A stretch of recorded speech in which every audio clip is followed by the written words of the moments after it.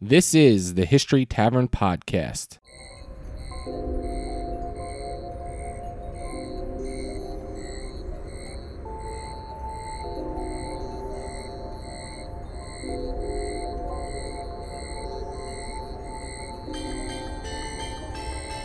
The brutal axe murders of Abby and Andrew Borden have captivated generations of historians and true crime fanatics since they took place on August 4th, 1892.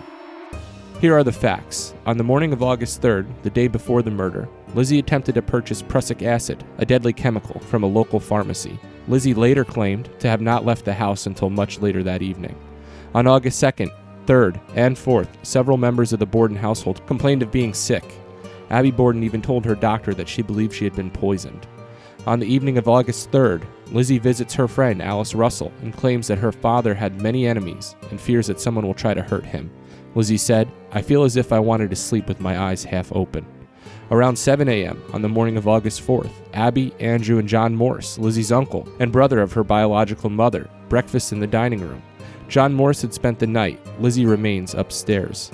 Around 8:45, John Morse leaves the house. Around 9 a.m., Andrew leaves the house. Around 9 a.m., Abby goes up to the guest room. Around 9:30, Bridget goes outside to begin washing the windows. Around 10:40, Andrew arrives at the house and has trouble entering the door. Bridget lets him in.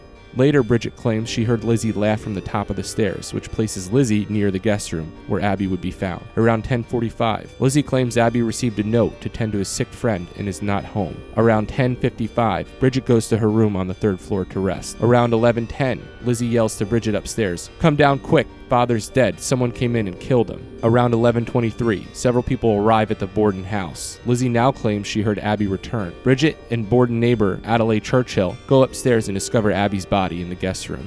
Shelley Dietstick, a former tour guide at the Borden Bed and Breakfast and creator of the website Lizzie Borden Warps and Wefts, takes us on a deep dive into the case. Our interview began with Shelley talking about her time as a tour guide and her approach to educating people about the case. I worked for the previous owners, the McGinns, and then when Leanne Wilbur and Donald Woods purchased the house in 2004, I worked for them. Right. And it was always I like to combine history, and I was an English teacher for a while, and educating with some sort of entertainment as well. And when you can dress in the 1892 fashion and sort of bring the story to life for people, they're engaged on a lot of levels, but they're also learning the facts about the case as well. Yeah, I think it's really important. As somebody, my initial interest as a kid was in the Civil War. And of course, it was a movie, Gettysburg, that got me interested. So, I mean, you grab a hold of somebody first and get them interested, and then they can really dive in. So I think what you do is really important. I've been to the Borden house twice. I've stayed overnight twice, both times with my brother, and both times my brother was severely disappointed not to have you as a guide, because he said it's just not, the tours just aren't up to snuff without you and the detail that you knew. So that's, when I talked about possibly doing a podcast about this, he said, you've got to get Shelley. She knows it in and out, and anybody else just isn't going to do it justice. Interesting, and thank you for that. I must have done my job when Bill was with me. When the house first opened as a bed and breakfast, Miss Josephine McGinn had passed away. She and her husband, John, had purchased the Leary Press, which was a private publishing concern that would publish local broadsides and advertisements. The Leary Press was attached to the Second Street home, literally attached to it. And when the new owners purchased in 2004, they knocked down the Leary Press. But when it first opened, it was very much about the history of the case. And over the years, as I continued working there, our audience turned more to paranormal. And Right. as much as I enjoy working at the house, and I still go back from time to time to do various TV programs. I have one coming up pretty soon. The clientele I guess they just turned more toward this paranormal, which is real trendy, very popular Sure, now. yeah, There are yeah. many, and I've actually done some of them, the Dead Files, Monster Quest, a couple for Travel Channel. I can't even remember. There's been so many, but it wasn't to me as satisfying. I'm not a big believer in paranormal. Who knows if there's anything to it or not? Right. I know I worked there. I worked there for almost 18 years, and occasionally I would hear a few odd sounds. And I've attended many, many seances. I've never seen anything, any apparitions. Right. I've never had any issue with paranormal things occurring. I've been in a house alone many times, and of course sleeping up in the attic at night. But when people do come and stay, and that is their main interest, I try to load the tour if I can, at least with some facts. Mm-hmm. And the story of the Borden case has been so corrupted by stuff that has come through a Ouija board that it's now being taken as fact. I started Warps and Wefts, back in 2009, to publish both the Facebook page and the website, Lizzie Borden Warps and Wefts. The Warps and Wefts is a reference to the Textile City. Mm-hmm. And the various threads in the case, the Borden case, do weave a sort of a fabric of the story, and I wanted to play off of the textile history of the city. But what's on there is just a plain old research. It's going to a library, looking through old newspapers and microfilm. I'm old school. I'm nearly 70, so when I do research, it's old school. You put the time in, you put the sweat in.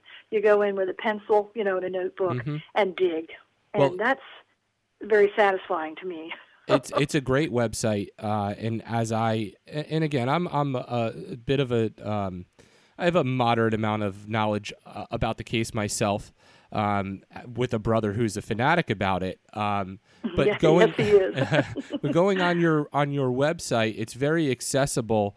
And if there's a character that you happen to be interested in that day, there's an article or two articles about that individual.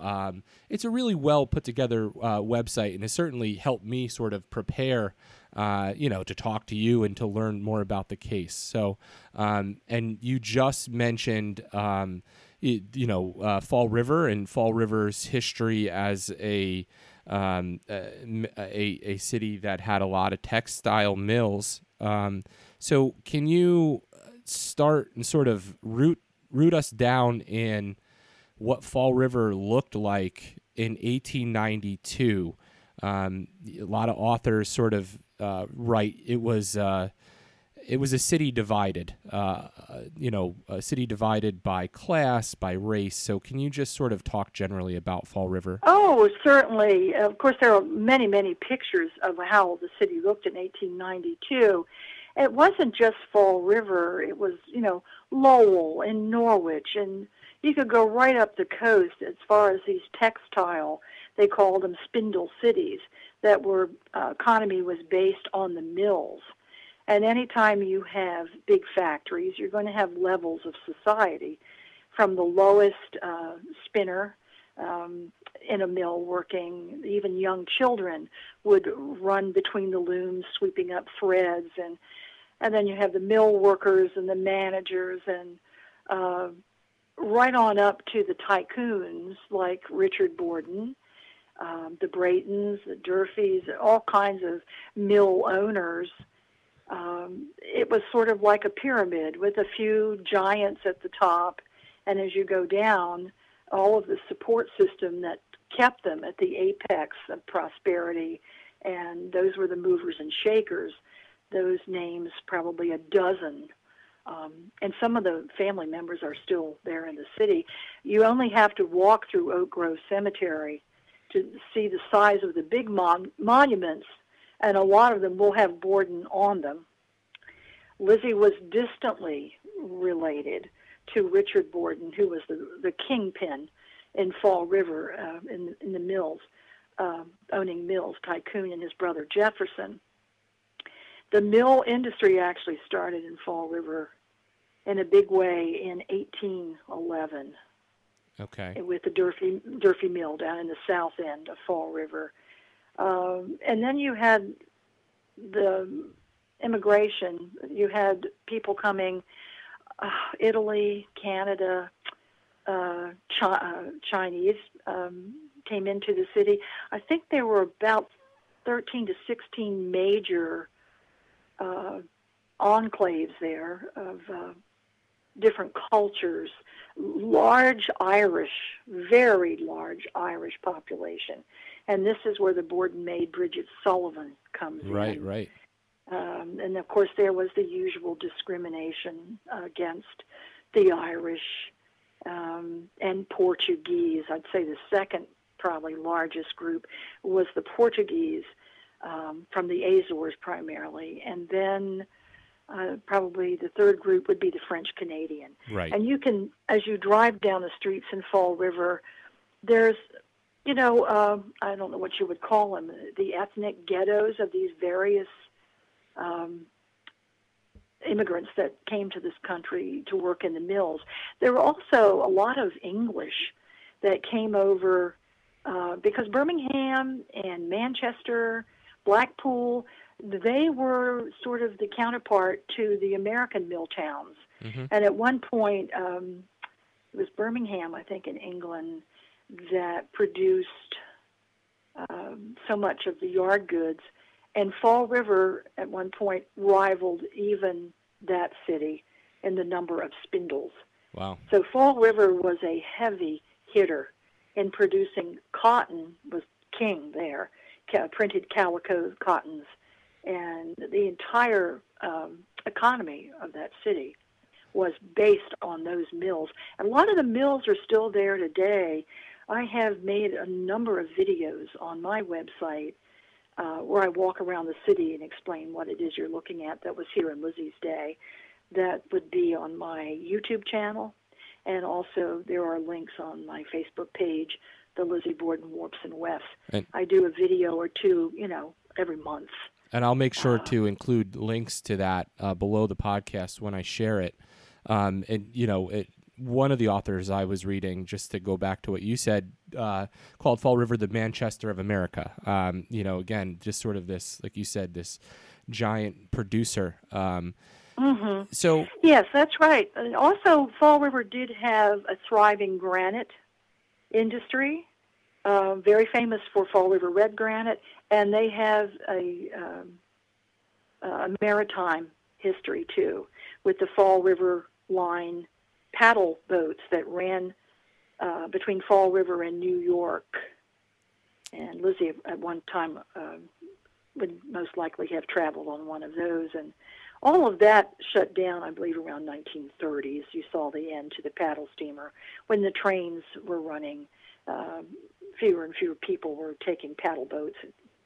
Right. So there's a maritime history, there's a textile background, and then some other smaller industries like, granite, and there's a lot of rural area. There were farms. Andrew Borden, Lizzie's father, actually owned 2 farms across the Taunton River, which is not too far from Providence. Fall River is only about 20 minutes from Providence. And in Swansea, which is the town you come to before you cross the Braga Bridge, which goes into Fall River, the Bordens had 2 working farms there. Can you talk about Andrew Borden, this self-made man who seemed to have taken advantage of the opportunities that a city like Fall River presented? Oh, yes. Andrew Borden gets a bad rap pretty much from a lot of writers that, make him out to be some monster, miserly, terrible to his daughters. None of that is actually right. He was pretty much a type, the thrifty, frugal Yankee, very hardworking, very conscientious, not a lot of humor, not warm and fuzzy. Right. There seems to be proof of some affection with his daughters. Mm-hmm. He was proud, and it was said of him that he never asked to borrow any money, but nor would he ever lend $1 either.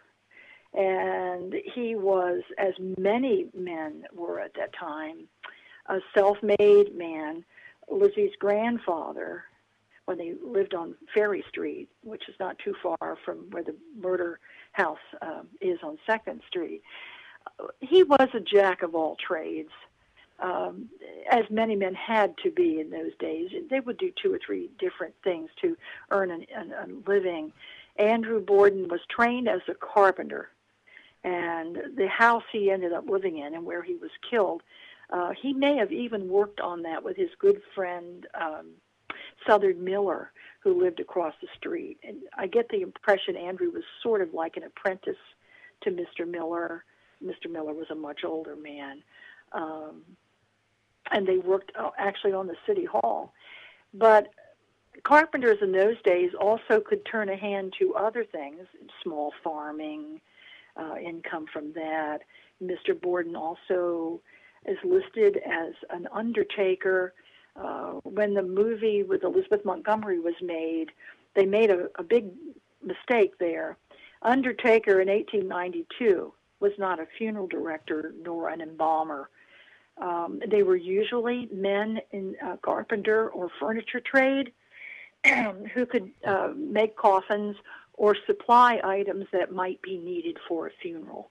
And that's what Mr. Borden did as a sideline.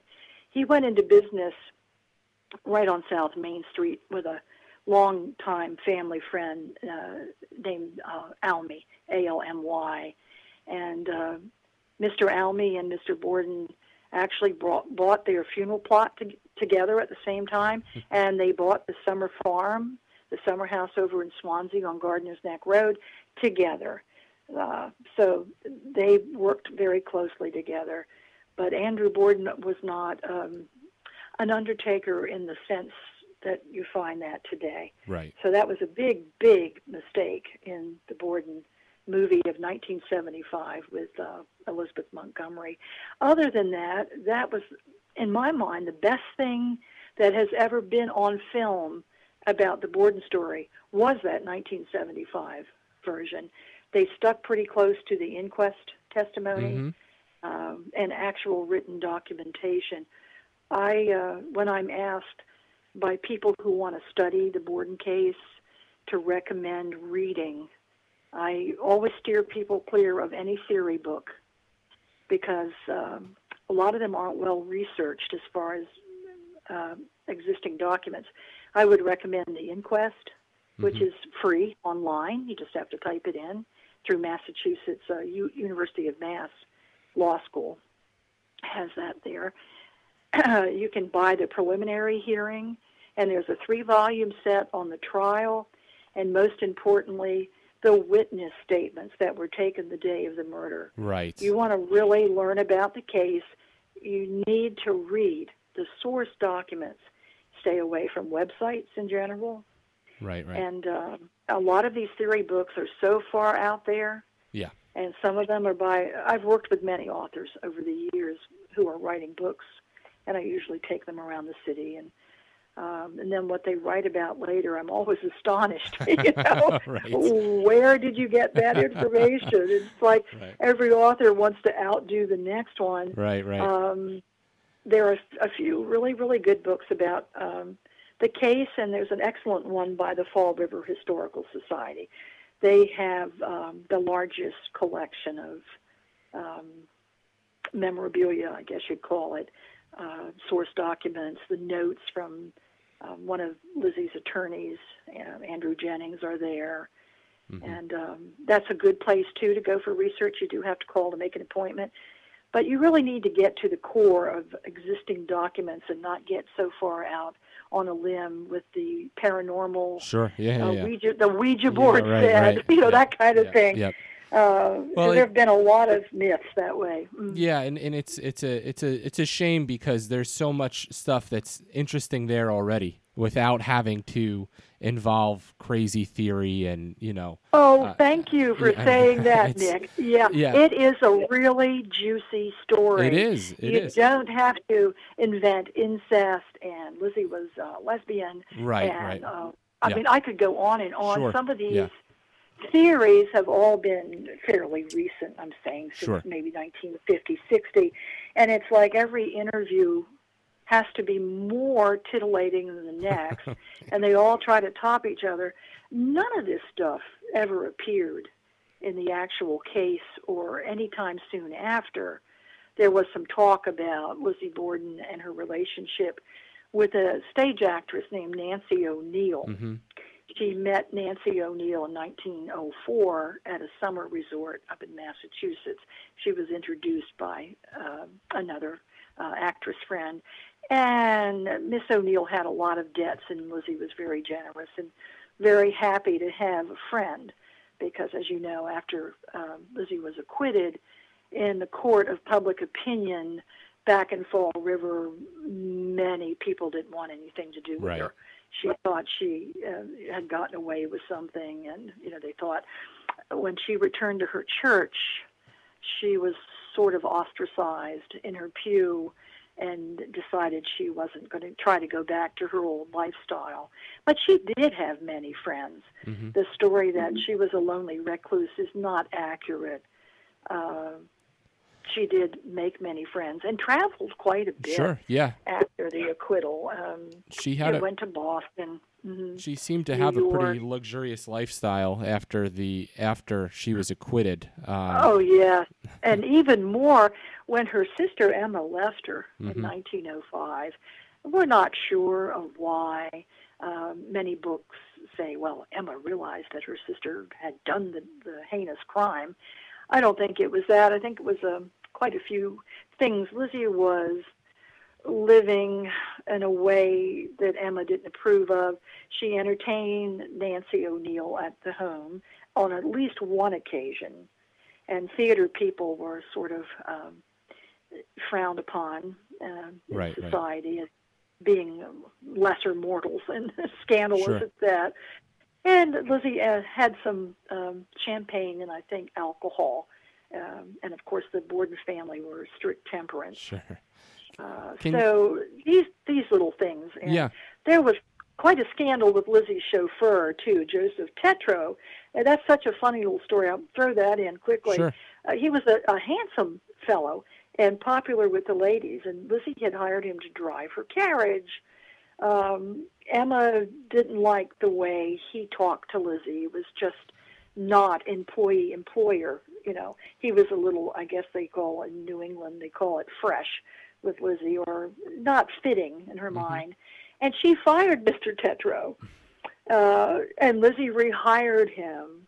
And it was this sort of little daily skirmishing with Lizzie and Emma. Once Lizzie had her own money and was out from under the thumb of her father, Right.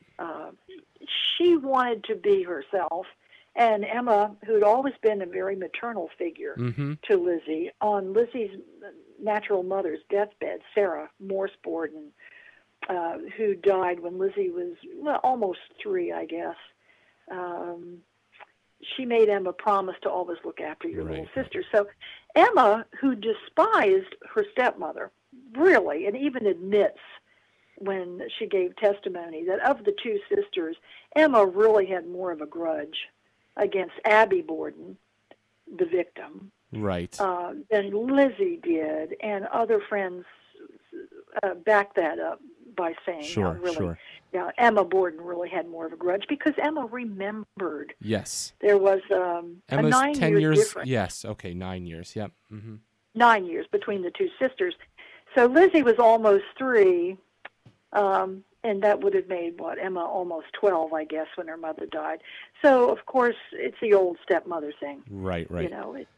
Father marries, and the lady he married, Abby Durfee Gray, her name was, her father was just a door-to-door. I think they called him tinker. They would repair pots and pans, that kind of thing. And they felt that Andrew Borden had married beneath him by marrying Abby. And Abby was pretty long in the tooth.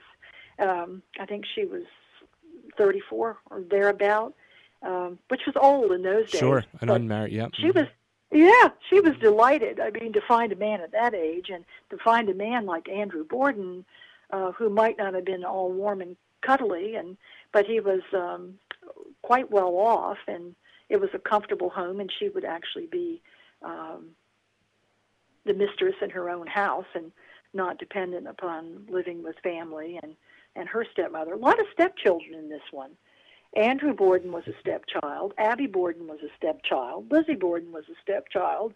It wasn't unusual because women did tend to die a lot in childbirth and complications afterwards. And men sometimes married 2 or 3 times. Yeah. Really, a trip around Oak Grove Cemetery is a real eye-opener. Oh, I bet. To how many wives and husbands, What and how many stepchildren there were. Yeah. So you have Andrew remarries Abby, and Emma and Lizzie are in this house together. What is that like? There's a lot of talk, especially in the lead up to the murders. There's a lot of tension in the house. And then, of course, you also have Bridget. So can you just sort of paint a picture in terms of what it might have been like to live in that house? Well, they moved to 2nd Street. It was 1872, and at that point, Lizzie was born in 1860, so she was 12. I'm not good at math, and so Emma would have been 12 and 9. 21. I'm not great at math either, as you could tell. So yeah, somewhere in the early 20s. Yeah. And so when they moved there, Andrew wanted to be near his business, which was literally 1 street over from Main Street. The house, by anyone's description, was modest but comfortable, well decorated. Andrew had relatives behind him, and at one point, right next door. I think that's another reason why he might have ended up settling on 2nd Street. It wasn't a very posh address, and we touched on that before. The mill tycoons, the upper crust of Fall River society, lived in the north end of town, north of Bedford Street. And as you are going up High Street or headed toward what they call the Hill District, it's now the Historic District, you'll notice you literally are going up a hill. There's a big vein of granite that runs through Fall River, and it's quite not quite as bad as San Francisco, but there are a lot of very, very steep hills. Yes, there are. And outcroppings of granite ledge that you can see.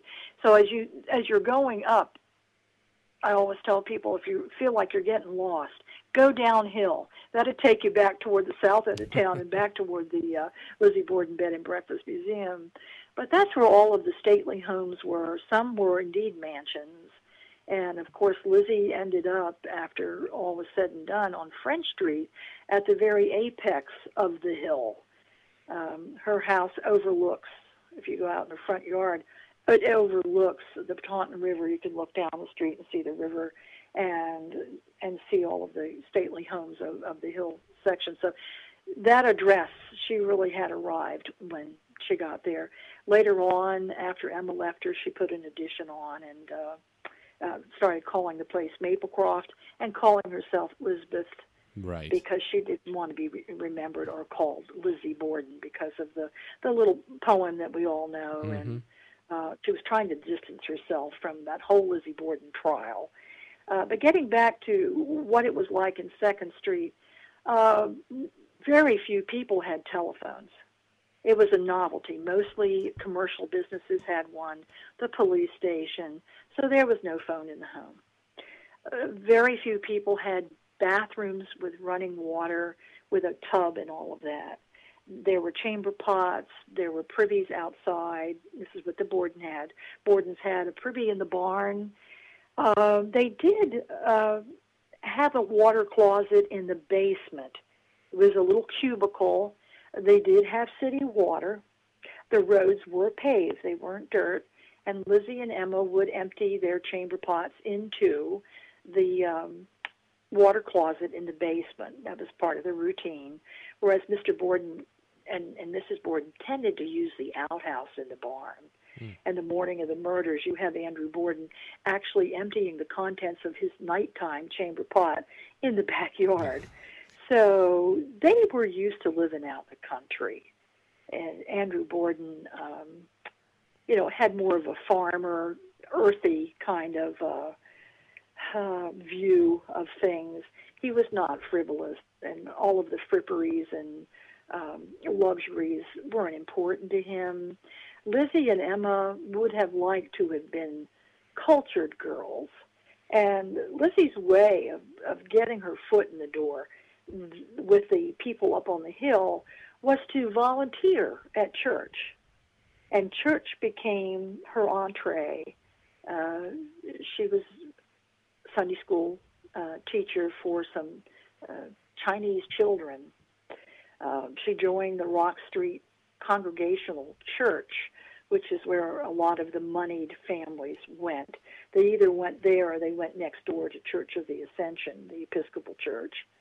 And she joined many groups there that put her in contact. They did charitable works, the Fruit and Flower Society, visiting. And these are things that the daughters of the big mill owners did. Visit the sick, take flowers, and it was all part of their charity work. Why? These women had nothing else to do. Right. Right. And Lizzie was caught in a strange position. She was not really able to have a job because she was sort of caught between middle class and upper class. Her father could have made her firmly upper class. She had the bloodline through the Bordens to be included. In fact, when she did her grand tour in 1890, she went with Anna and Carrie Borden, one of the Braytons, and some of the upper crust ladies all did the grand tour of Europe. So she could move to a certain extent in that group. And I think, really, that's the worst thing possible. When you're almost there, people who are low income, they don't aspire because they thought, no, that door's not open to me. But when you have a foot in the threshold and you are so close to being the high society, but for your father, who has kind of old-fashioned, outdated notions of comfort, and he controls the purse strings entirely, he had gotten rid of the family carriage and horse because the city of Fall River was going to impose a tax if you lived in the city if you had a horse and carriage. So he got rid of the horse and carriage. Then Lizzie either had to walk or use public transportation. And bit by bit, her hold on moving in the circles that she wanted to move in were closing. When she went to Europe, the well-heeled friends of hers could afford a Worth gown, beautiful souvenirs, and Lizzie could afford picture postcards and prints, which she brought home and framed and put on the wall. Also, interestingly, since you have been at the house, you'll notice that Lizzie's room is actually a room within a room. There was a small room on the left, which had been Lizzie's room growing up from when they moved in at age 12 until Lizzie came back from the grand tour in 1890, and she would have been 30 then. I noticed it's interesting that Emma, at that point, traded rooms with Lizzie. And Emma took the tiny little room, which was not much bigger than a closet. Yeah. Mm-hmm. It would hold a twin bed and a little dresser, I think, and a chair. And then Emma went in there and gave Lizzie the nice, roomy bedroom. The reason the house is the way it is, it was designed to be a two-family home. It was built for Charles Trafton in 1845. Now, this is long before the Bordens get there. And it was built as an income property. The Traftons lived on the first floor, and they rented out the second floor. So when the Bordens moved in, Mr. Borden had the wall removed in the dining room to make one big room. It had been two tiny bedrooms, and the same thing on the second floor. So that's why you have this kind of odd arrangement of so many doors. Yeah. Mm-hmm. And you could lock this door. You could close the whole back of the house off from the front from the back, because two families were there. Sure. Yeah. So they didn't have to overlap in their comings and goings. So we mentioned, it did have running water in the sink. They had an ice box. There was water closet in the basement. And it was carpeted, Axminster wool carpeting. The furniture was very out of date. And Lizzie and Emma used the guest room, which Abby would be later murdered in, as kind of their own little apartment. In 1891, there had been a break-in. It was very peculiar. The only things that were stolen were Abby Borden's things. And Lizzie was home at the time, and the maid was home. The police were originally called in. Of course, Lizzie showed the door in the basement. It looked like it had been a nail, a two-penny nail. It was rather amateur looking. Mr. Borden, when he saw the circumstances, told the police to forget about it. And it's always been implied that it looked like an inside job, that this had been done to sort of frighten Mrs. Borden. As far as the atmosphere, you asked me, what was the atmosphere? It was tense. Yeah. As the girls became women, as Emma had a great deal of influence, all negative, on her younger sister about the stepmother, and now Lizzie was 30, and was beginning to object to the way things were. Mr. Borden did give them an allowance of so much a week. He gave each of the women an allowance. And Emma and Lizzie could spend it on anything they wanted to. Abby complained because she had to buy household items with her money. But I think it was beginning to chafe, and the girls tried to get away quite often. In fact, Lizzie, the week before the murders, had left, I think it was the 21st of July, to go up to New Bedford to visit friends. And Emma went to visit the Brownells, and that's where Emma was. Thankfully, Emma had an ironclad alibi for the day of the murder, because Emma Borden would have been my first suspect due to the unbridled animosity she had toward her stepmother. But thankfully, she did have an ironclad alibi. There have actually been theory books written that Emma did do it, but it would have been impossible when you know the train schedules and everything else for her to have murdered him on a sofa. We know his time of death almost to the minute, and it was just around between 11 and 11:05, that she could have come down on the train and murdered Mrs. Borden, and then waited around for him to come home, murder him at 11, and still be back in New Bedford, or rather Fairhaven, to get the telegram. So logistically, it won't work, you see. Can you... Lucky for Emma. Before we get more into August 4th and sort of that timeline and establish the facts of that day, can you talk about August 3rd? A lot of interesting things happen on August 3rd, and I guess I'll just ask you generally, what sticks out about that day? I mean, you have the attempted purchase of prussic acid by Lizzie. Yes, I'd go back even further. Let's go back to Tuesday night.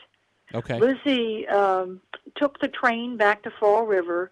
She was visiting the Pools. Mrs. Poole had an invalid daughter named Carrie, and also had a daughter named Augusta, who had married and was now living in another town nearby. On the 26th, the three of these ladies left New Bedford and visited Augusta Tripp. And then when they came back by carriage, Lizzie got on the train on August 26th and went back to Fall River. And so that weekend, she was there at home with the family. Abby Borden was supposed to be going out to the farm for a little break from the city heat. It had been quite warm, just like the heat wave we've been having this week.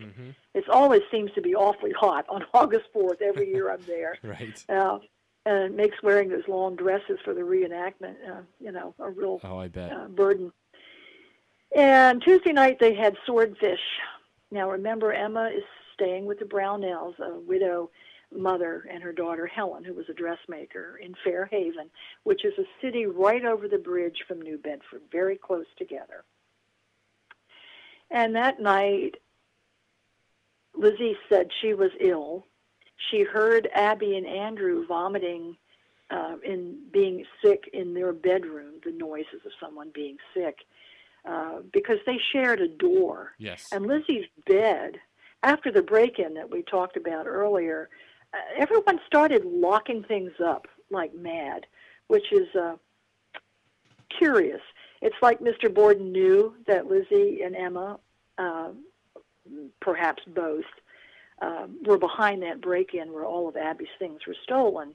He started taking to locking the back door to his bedroom, which goes downstairs to the kitchen, and Lizzie was locking her bedroom, which is in the front of the house, accessible by the front stairs, so you couldn't get from the Borden's bedroom by just opening the door in between and walking in. The layout of the house is so peculiar. There aren't any hallways. You walk in one bedroom and then into another bedroom and into another. They're all connected. Mm-hmm. There's no hallway.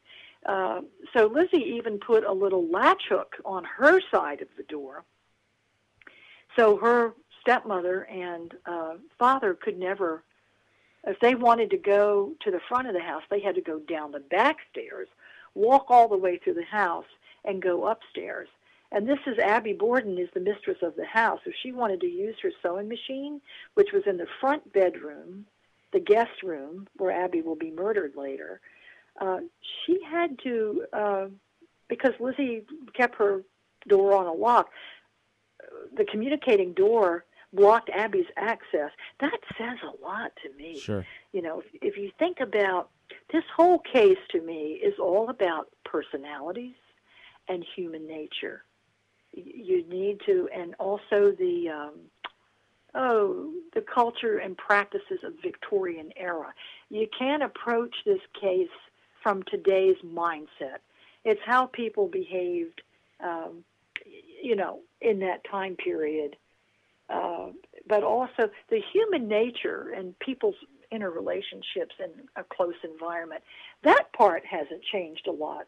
People are always just people. And they were ordinary people, by the way.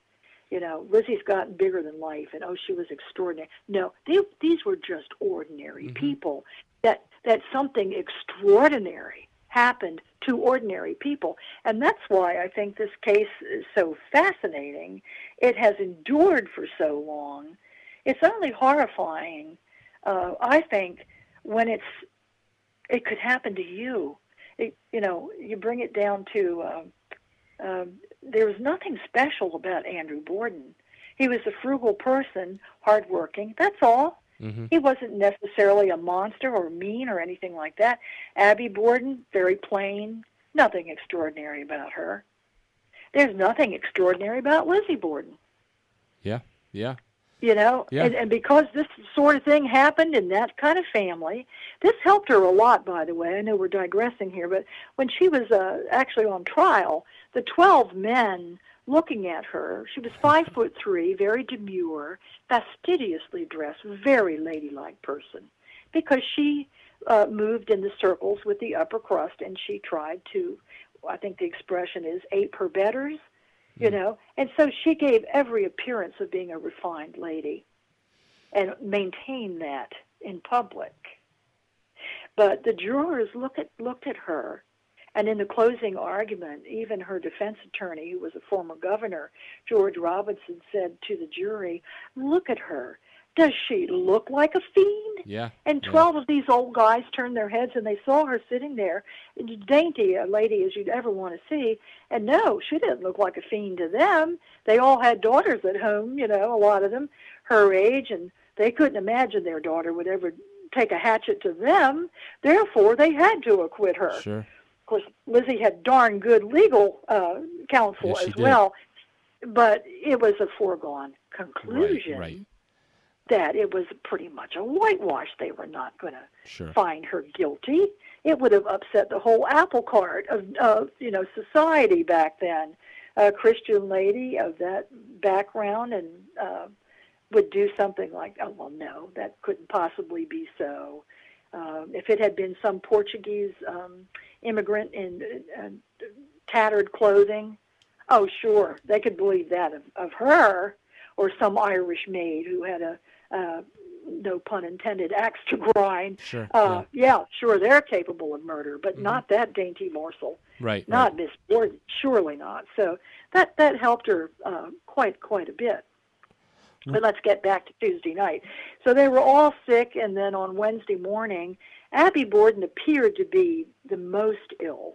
She went across the street to the family doctor, whose name was Seabury Bowen, known the family a long time, and she complained she thought she was poisoned. And it's hard to know what she meant by that. She brought up to him, well, I knew some people once who got sick like this from eating spoiled cake that had cream cakes. And she seemed to indicate that she thought something was wrong with the bread, that maybe it was molded or something. It was, I don't know if they knew it, botulism or salmonella, but I don't know that she was saying it was deliberate poisoning by, say, arsenic or something. I think she was probably referring to food poisoning. But Dr. Bowen was alarmed. Later, he went across the street to check on her again. He thought she was actually going to be sick right there in his office. He saw clients in his home, as did most doctors back in that time. And Andrew, he wanted to have a look at Andrew, who had also been sick, but dosing himself. This is a real insight to Andrew Borden. He would rather not feel well and self-medicate than walk across the street and have to pay a doctor. Right. You know, he was a home remedy guy, right? Over the counter prescription kind of guy. So he was taking this Garfield tea, which was kind of the cure for everything from indigestion to insomnia. It was nothing but herbs. I think it was cenopods and some other things, and he was not feeling well at all, nor would he be feeling well the day of the murders either. And people that he bumped into the day of the murders testified he did not look well. So Wednesday, Lizzie's saying she was also not well and never left the house. She spent the day up in her room. And then enter that exciting character, John Vinicum Morse, yes, who was Lizzie's mother's brother. And he was quite a character in and of himself, very eccentric, never married. He was a farmer. He spent a lot of his time out in Hastings, Iowa, where he's buried. He also traded in livestock. Those days, men usually turned a hand to several things. So farmer, livestock trader, kind of a jack of all trades. And he dropped in unexpectedly, unannounced, which wasn't unusual. He happened to be out on the coast. He was staying with a butcher and his son in North Dartmouth. And actually, Uncle John had training as a butcher, too, from Isaac Davis. He was staying with the Davises out in North Dartmouth. I always thought that was an interesting little side note. He knew how to handle, an edged tool. Sure. He sure could wield a cleaver, that's for sure. And a cleaver was one of the weapons that was on the short list of what the weapon could be. A cleaver was also a possibility all along. And Lizzie didn't go down to see him. And then John had some commissions to do across the river to Swansea, some for himself, and Andrew Borden asked him to do a few things. He would end up spending the night there. Lizzie did admit, though, on Wednesday, somewhere between 6:30 and 7, she went down the street, down to Borden Street, where a longtime friend named Alice Russell. Alice Russell used to live next door to the Bordens. She rented rooms there. And Dr. Kelly moved in 1891, and Alice Russell moved down to Borden Street. So Lizzie went to see Alice and really had a lot of very odd things that she said to her. Alice, I feel something's going to happen. Father has so many enemies in town. And some man came to the house the other day, and it was very unpleasant. And I thought the other night, coming back from a meeting in town, I saw a man lurking around the foundation of the house. I don't know, but that someone's going to burn the house down over our head. I'm sleeping with one eye open. It was a very curious conversation, and it went on Mrs. Borden has been very ill. My father, and Alice, I haven't felt well myself since Tuesday night. Now, this is Wednesday night. This is only one night later. I think something must be wrong with the milk, because the milk cans would be left at the top of the side door steps for the family use. And Alice Russell well, Lizzie, that can't be right. I mean, when the milk's delivered, it's daylight. Somebody would notice if, something was being put in the milk or something was amiss there.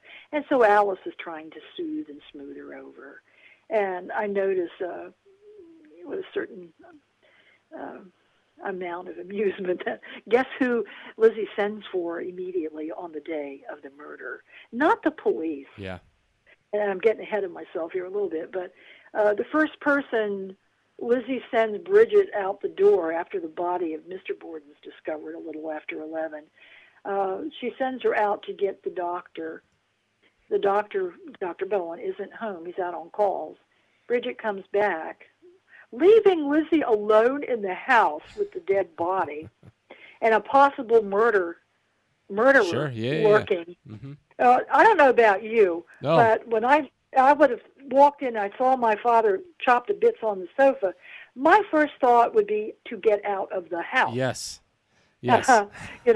Because she hadn't been outside that long, and the murderer could have been anywhere. But Lizzie didn't make any effort to leave the house. Very damning, I find. Yes. And she said, okay, well, Bridget, run down and get Alice Russell. She doesn't tell Bridget exactly where Alice Russell lives. So Alice Russell first goes to the wrong house and then has to stop somebody on the street to find out, well, which one actually are these places, do the Russells live. And so I've actually done tests and how many minutes Bridget would have been gone. And I find there's ample time, we've actually done it in real time, to change your clothes, wash a hatchet, and hide it. She was left alone. Lizzie, during the time of the murder, the day of the murder, was always in charge of sounding the alarm. She was alone, when Bridget was outside on the day of the murder. Now we're coming into that. Yeah.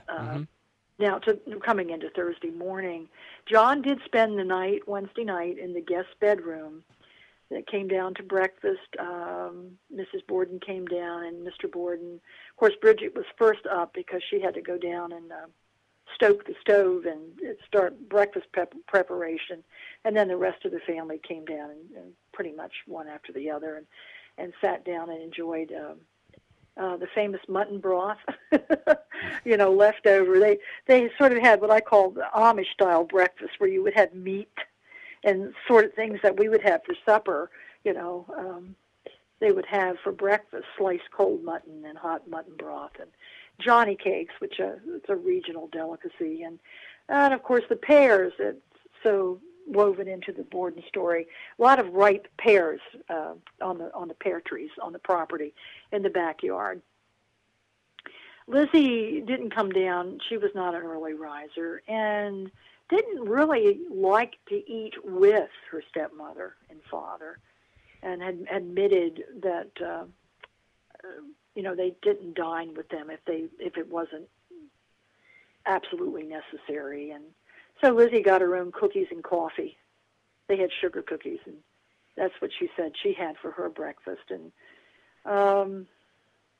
Mrs. Borden, the last time Uncle John, he left to go see some cousins.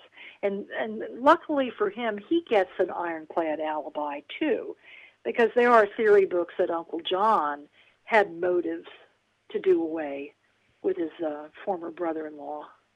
I don't know why, he would go after Abby Borden, but he does have an alibi. The cousins give him where he was at the Emerys on Weybosset Street during that time. Later, Uncle John would say he took the horse car back because he was coming back on Thursday to have lunch and I'm sure they were probably still having mutton. There was still mutton left over for lunch. It was leftovers. That all that Bridget had to do was warm them over. And he took the horse car back, and later he was able to give extraordinary detail about what he saw. I guess there was a group of priests, and unusually detailed, which made it look kind of fishy. Yeah. Why he would note this. It's like he was going to know he would need an alibi, and so that raised some eyebrows. And Uncle John was pretty much the first suspect. When he walked down the street to the post office, which was maybe a couple blocks away, a crowd followed him. And he had to get a policeman, to walk him safely home. He was going to post a letter to the Davises saying that he was going to be staying at the Borden home with the girls while all this investigation was unfolding. By that point, by the way, there were mobs of people all over 2nd Street. Yeah. Within, I'd say, a half an hour after the news, because it was lunch hour, the body was found at, I guess he was killed somewhere between 11:05. What time was Abby killed? What time? Well, that has always been up in the air. Right. We know Bridget went outside to wash the windows. She got sick in the backyard too, by the way, because I guess she'd been eating some of the leftovers and stuff that apparently made everybody else so sick, and she had vomited in the backyard a little after 9, and she was starting to get her equipment together to wash the windows.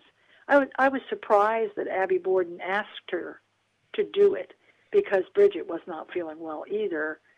I have my theory about that, too, but we're just sticking to what we know. I'll do my own theory book one day. Right. She saw the Kelly maid outside, and young Irish girls, being what they were, and homesick for home, and walked over to the fence between the two houses and struck up a conversation with the Kelly's maid. Her last name was Doolin. And Lizzie said at that point she was sitting at the kitchen table having coffee, and she also said she did some addressing of wrappers. In those days, you could address your own wrappers and have the newspapers delivered. I guess you could save money that way by doing it yourself. But the interesting thing is the table was between the two kitchen windows then. So from Lizzie's vantage point, she knew exactly where Bridget was. She could look out the window and see Bridget talking to the Doolin girl. And Bridget later said she'd forgotten either the pole or the brush and had come back in the kitchen to get these items out of the sink room, which now, if you go to the house, it's the downstairs bathroom off the kitchen. And it was a pantry and a sink room. The sink room was accessed immediately inside the side door. Now, that wall's been taken down, so it's hard to picture it. But she said she didn't see Lizzie in the kitchen when she came in. So Lizzie at that point was not in the kitchen. And some will believe, no, she was up on the second floor killing Abby Borden at that point. I happen to be one of those people who believe that's exactly what was going on.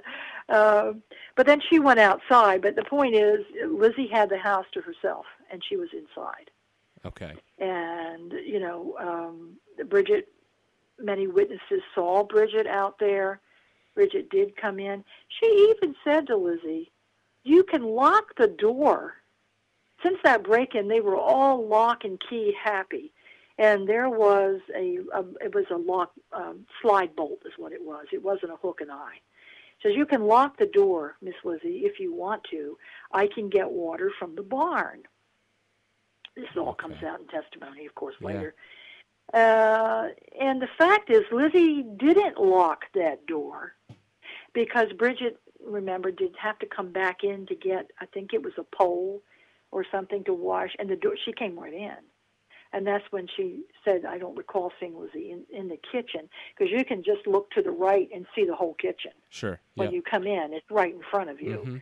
And I find that interesting, and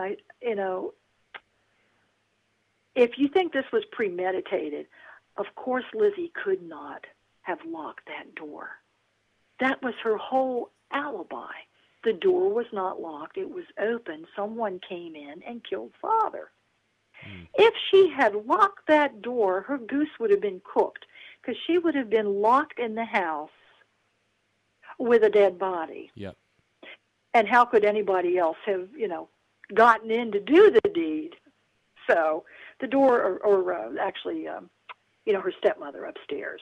So the time of death for Abby Borden, they give a pretty broad, somewhere probably between, say, 9:20, 9:25, and as late as maybe an hour later, maybe 10:25. Within that hour at some point, and this was the time period, Bridget was outside chit-chatting with Kelly's maid, washing the windows. She did not wash all of them. The ones that nobody could see in the back, she didn't do. Typical. This is what I love about studying this case. It's the human nature tidbits. Okay, they're not going to see that window. No one's going to care. Right. I'm not going to wash that one. And it's hot, and I'm tired. I just threw up in the backyard. This is how you get your head inside of that house. Okay, by studying the people and reading the witness statements that were done hours after the murder. After 10 months goes by, you get around to the trial in June of 1893, those witnesses have been coached by attorneys. They have now got selective memory, what they recall and don't recall. But boy, on the day of the murder, read the witness statement. Yeah. Yeah. And the first thing, that comes out of their mouth before they've had time is the stuff I put the most faith in. So what's the state of Abby's body compared to that of Andrew's body? So yes. Lizzie supposedly she discovers the body of her father and yells to Bridget, and then tells Bridget to go get Alice Russell, the doctor, and again leaving Lizzie alone. And what she says to Bridget's interesting. Yes. Bridget, father is hurt. I don't know, but he's killed. I need a doctor. And off Bridget goes. Bridget's running all up and down 2nd Street and Borden Street and back and forth and up the driveway, but she's not in the house seeing what's going on. Who does finally say something is Adelaide Churchill, who is the neighbor to the north next door, who sees Bridget running up and down, very agitated. Lizzie has not let Bridget see the body of Andrew.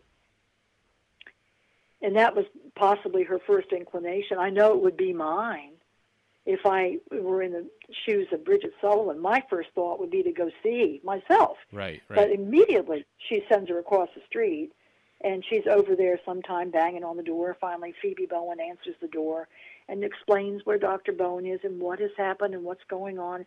This takes some time. And then Bridget runs back. We've timed it, actually. And Lizzie had ample time. But then enter Mrs. Churchill, who's in the window watching this flurry of going back and forth.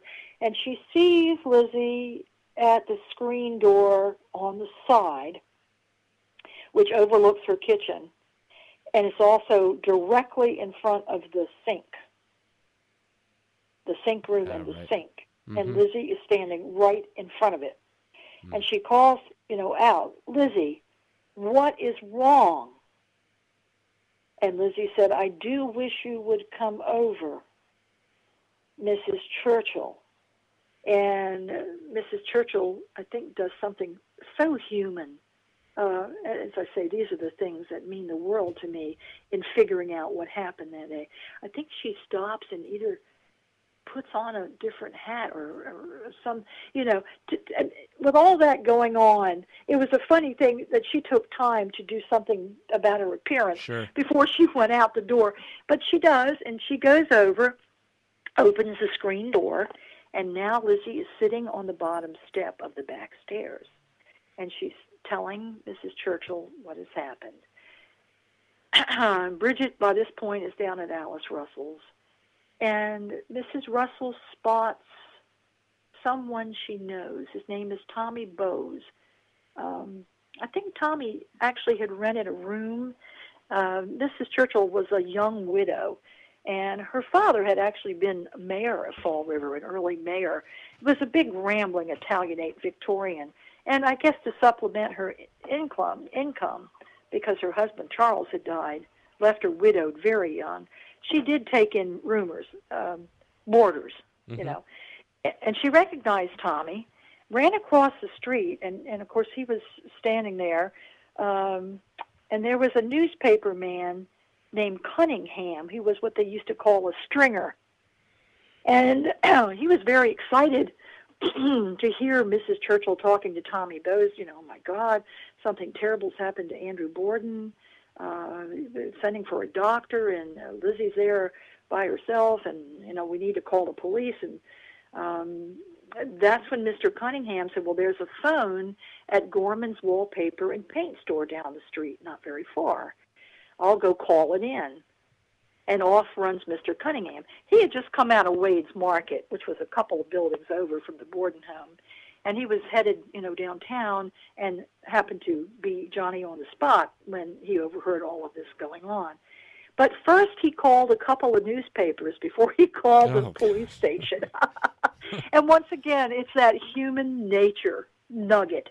Okay, so those people, they behave just like we do today. Sure. He saw a hot story. Oh, man, Borden might be bleeding to death on that sofa, but by God, here's a hot scoop. And then he calls. Who should pick up the phone but Marshal Rufus Hilliard, chief of well, they didn't call him chief of police in those days. He was city marshal.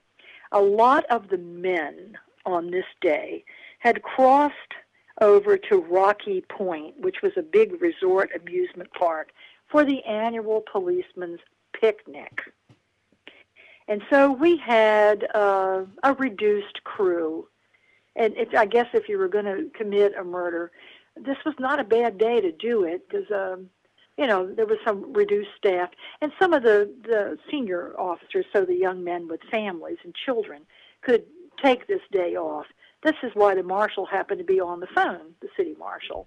And I think that call came in somewhere around 11:19. Okay. Interesting to note, and this is important, nobody's watch and clock agreed. You know, nowadays we're digital and everybody is synced. In those days, the town hall clock might have said 11, but Mrs. Kelly next door, her watch was slow, and, you know, Andrew Borden, on his way back that morning before he got home, stopped to check on a window being put in on South Main Street for a business that he was renting. And there was that clock. And so all of the times, none of them are pinpoint because everybody's watches and clocks were not all synchronized. So what I'm saying, the police station, I think, call came in at 11:19. That's approximate, you know. The men who were in charge of putting in the window, the name was, I think, Maypother and Shirt Sleeves, which was actually Courte Manche. She was French-Canadian. That translates short sleeves. They mentioned they heard the clock in the town hall. The city hall had a big clock in the tower. And that's how he pinpointed, you know, when Andrew Borden came and left, and that he recalled hearing the and actually Bridget, when she went upstairs, when she came in from washing the windows and decided she was going to go lie down upstairs after Mr. Borden came home, she recalled hearing it striking 11, and shortly afterwards Lizzie screamed up the back stairs, "Come down quick, Bridget, something has happened to Father."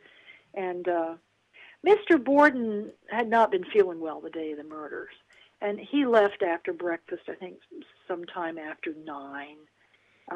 Uncle John had left before he had left.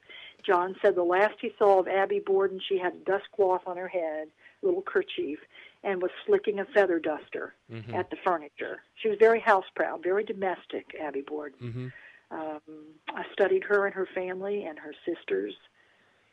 Very interesting. She had a half-sister that gave very interesting testimony about the atmosphere in the house and how the girls treated Abby and how the girls treated Abby's sister, half-sister. Her name was Bertie Whitehead.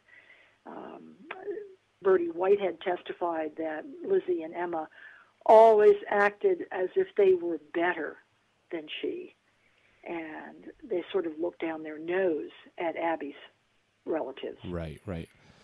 Also, a lot of the problem, the tension in the house started even earlier. I think it was about 1887, when Andrew Borden put a house in Abby Borden's name, and it was the Whitehead Gray house. This was Oliver Gray was Abby Borden's father, and Bertie Whitehead was the half-sister who had financial, problems. She had young children and a husband that was pretty hand-to-mouth, and she didn't want to have to move out of the house. So Andrew saw a good real estate opportunity, and so he bought it and put it in Abby's name. And it was Emma who came to her father and said, "You did this and you didn't tell me or my sister that you had done this for Abby. What you do for her people, you should do for your own flesh and blood." And that is when Lizzie stopped calling Abby Borden mother. Right. And they started calling her either Abby or Mrs. Borden. And I know one of the police officers on the day of the murder, while he was interrogating Lizzie, and I think also later at the inquest, which is the only time Lizzie speaks during the whole process, she'll say, "She's not my mother. She was my stepmother." And made it very pointed, this was my stepmother. Didn't even want her referred to as. And how were your relations, Miss Borden, with your stepmother? Well, they were cordial. Right. Were they cordial? Right. And she said friendly-like. Would you say cordial? And then that wonderful zinger. Well, says Lizzie, that all depends on your idea of cordiality. And, for those people who say, "Oh, well, Lizzie was under the influence of morphine, and she did, poor thing, didn't know what she was saying." If you read her inquest testimony, I find her sharp as a tack. And sometimes she won't answer, and she'll bluntly say, "I don't even know what your name is. You're asking me this. I don't even know who you are." That does not sound to me like someone who's all dopey on morphine. Sure. But of course, the defense made a lot of that. So. Yes, and we'll get back to that because the inquest is so interesting, and and then how it's not allowed to be used at the trial. But I want to go back again to Andrew Borden is freshly dead and killed in the sitting room. Lizzie sends out Bridget. Shortly thereafter, people enter the house. I think Alice Russell, Dr. Bowen, Mrs. Churchill. What happened? And the policeman. It was like an anthill. If you could, get a God's point of view and look down on that house, it's a steady stream of people. Yes, right. Coming in like ants to an anthill.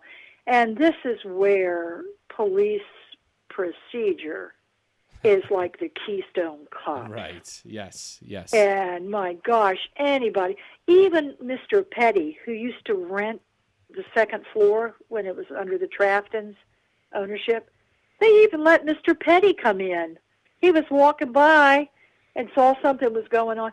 I mean, just about anybody, people were beginning to gather by the hundreds all up and down 2nd Street, rubbernecking, a bunch of reporters trying to climb over the fence because at that time the fence went completely across the front of the house.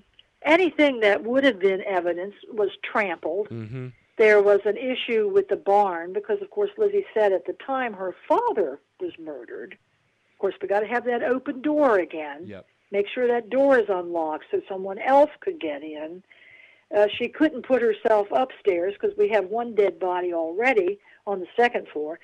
Bridget was taking a nap on the third floor, so Lizzie couldn't be up there. And, of course, on the first floor, we've got a murdered father. So where does Lizzie say she is? I was in the barn. I was up in the hayloft. Why? Well, I was going to go fishing to Marion on Monday. That is true. That checks out. I needed to get something to make sinkers with. If you read her the witness statements that were taken on that day and listen to her inquest, that will change. I needed a piece of metal to fix a broken screen in my bedroom. Well, no broken screen was ever found. Mesh, I think they called it. So she gives a few reasons. Well, how long were you up there, Miss Borden? Well, it goes from a half an hour, and then she whittles it down a bit. Well, what else were you doing? Turning over old boards, this and that. And I had picked up some pears off the ground. Well, how many? I don't know, 3, 4 maybe. Eating them slowly, looking out the window on a hot day in a dusty hayloft. All of this sounded awfully fishy to the policeman. So Officer Medley, he was probably one of the brightest in the bunch. He and Philip Harrington, they were on top of the situation pretty quickly. Medley went out to the hayloft, and he remembered there was a thick layer of dust from the hay, and he didn't see any trace of footprints or that someone in a long dress had been walking around. No paracords appeared. Of course, you don't need a paracord or the stem. There was nothing looked like anybody had spent any amount of time walking around up there. Certainly not a half an hour, 20 minutes. That doesn't even jive with the timeline. So this is all very, very, very damaging to Lizzie's story. But later on, because so many people had corrupted the crime scene, it was very hard to make Medley's observations stick. There were 2 kind of rambunctious boys. They're referred to as Brownie and me. Hightail was up there, and they were up to shenanigans, once again contaminating the crime scene. People were walking in and out all over. And then, of course, Mrs. Borden's body, getting back to the condition of the bodies. Lizzie, by this point, when Mrs. Churchill has arrived, Dr. Bowen has finally gotten there, police are milling about. Lizzie is now, at this point, on a little settee that was in the dining room and then being fanned. They had moved her from the kitchen, and she's on the settee. And suddenly, one of the women, we should inform Mrs. Borden. Where is your stepmother? And Lizzie said something very curious. I don't know, but I think I heard her come in and go upstairs earlier. I thought, wow. Well, when would that have been? Yeah, right. Okay, well, and why didn't you say something sooner? And why didn't someone, why didn't you go meet her at the door and say, don't go in there? Something horrible, is in the sitting room. I don't want you to see it. Very bizarre. And so Lizzie sends Bridget up the front stairs. Bridget's scared to death. She's the only one with a good sense that day. Right. She wouldn't even spend the night that night in the house. Yeah. She went across the street, and stayed across the street. Uncle John had to go get her Friday morning, to bring her in to cook breakfast, and then she packed up and left for good and stayed with relatives in the city. Of course, she couldn't leave town till after the inquest, but that's another story. So Mrs. Churchill volunteers to go upstairs with Bridget, sort of go along with, don't worry, I'm with you, because remember, the second floor has not yet been searched. So the women creep up the steps. Bridget is in the lead. She's going straight up. Mrs. Churchill happens to look to the left, about the 6th or 7th step up that run of steps. If you look to the left, you have bird's eye view under the bed. And she spies the body of Abby Borden flat on her face under the bed between the bureau and the bed. That's the northeast corner of that room. And Bridget actually goes into the room and looks over the mattress to see what has happened. Mrs. Churchill runs downstairs. Dr. Bowen is just getting back from sending a telegram to Emma. And the telegram is telling Emma to come home immediately, that her father is ill. He didn't want to say your father has been murdered because Emma was staying with an elderly lady, Mrs. Brownell. He didn't want to upset them. So he just said, come home quickly, father gravely ill. Of course, he had not known about Mrs. Borden yet. Right. So he smacks into Adelaide Churchill, and, I would love to, have been a fly on the wall for this. And Mrs. Churchill can barely sputter out. All she can say is, there's another. And he immediately runs up the stairs. And that is, when the body of Abby Borden is found. And by that point, it's about 11:35, 11:40 in that little time frame. And now we have two bodies. And he put his hands on her head and in the wounds, and the blood was congealed. Yes. The body was cooler, and it had every appearance that she predeceased her husband by as much as an hour, forensics being what they were. And there's been a lot of talk about, well, if Mr. Borden had died first, his estate would have passed to his wife. And so was it important, and up to a point, that there is some importance in the order of death. But it appeared, and I agree with the findings there, as primitive as they were. They also removed the stomachs that day. Right. What did the police find that day in terms of evidence that they used going forward? As you said, I mean, it really wasn't a great operation as far as... it was terrible. It reminds me a little bit of the John Benet Ramsey. I have an interest in true crime, but mostly Victorian true crime, but I see some parallels with contemporary cases. Even today, things get botched for one reason or another. And so much was done wrong at the Borden case. It even came up, someone suggested to take a picture of the retina of Abby Borden's eyes, and the last thing she saw should still be on there. And if they took a photo, they'd be able to see the killer. And that came purely out of the Jack the Ripper thing. The Ripper case was not that long ago. It was, 1888. We're only at 1892. So a lot of these new fangled ideas about forensics, some of that came out of, the Ripper investigation. But they found on the bed a hunk of Abby's hair that had possibly caught in the hatchet or had been pulled off. They found the little dust scarf she had on her head to keep her hair clean, shredded. It had been cut, and that was also bloody. There was blood on the bedspread, on the pillow sham. Then as far as Mr. Borden, there was blood. They counted the blood spots on the door behind the head, which leads into the front parlor. There was blood on the picture over the sofa, which I think is called the Village Elms. I'm sitting here looking at a copy of it over my sofa. Oh, wow. I have a Lizzie room. I'm talking to you from my Lizzie room. Yeah. So, it's just loaded with my memorabilia and stuff. In fact, I have a life-size stand-up of Lizzie looking at us from my corner. You have to live what you love, I find. Sure, yeah. Yeah, surround yourself with these things. Did they take anything from the house that day? Oh, yes. Okay. They removed the stomachs, of course. They took samples of hair from both bodies. The stomach tags and the hair samples are actually on exhibit at the Historical Society. They have an amazing collection from the proceedings, right there on exhibit. You can go.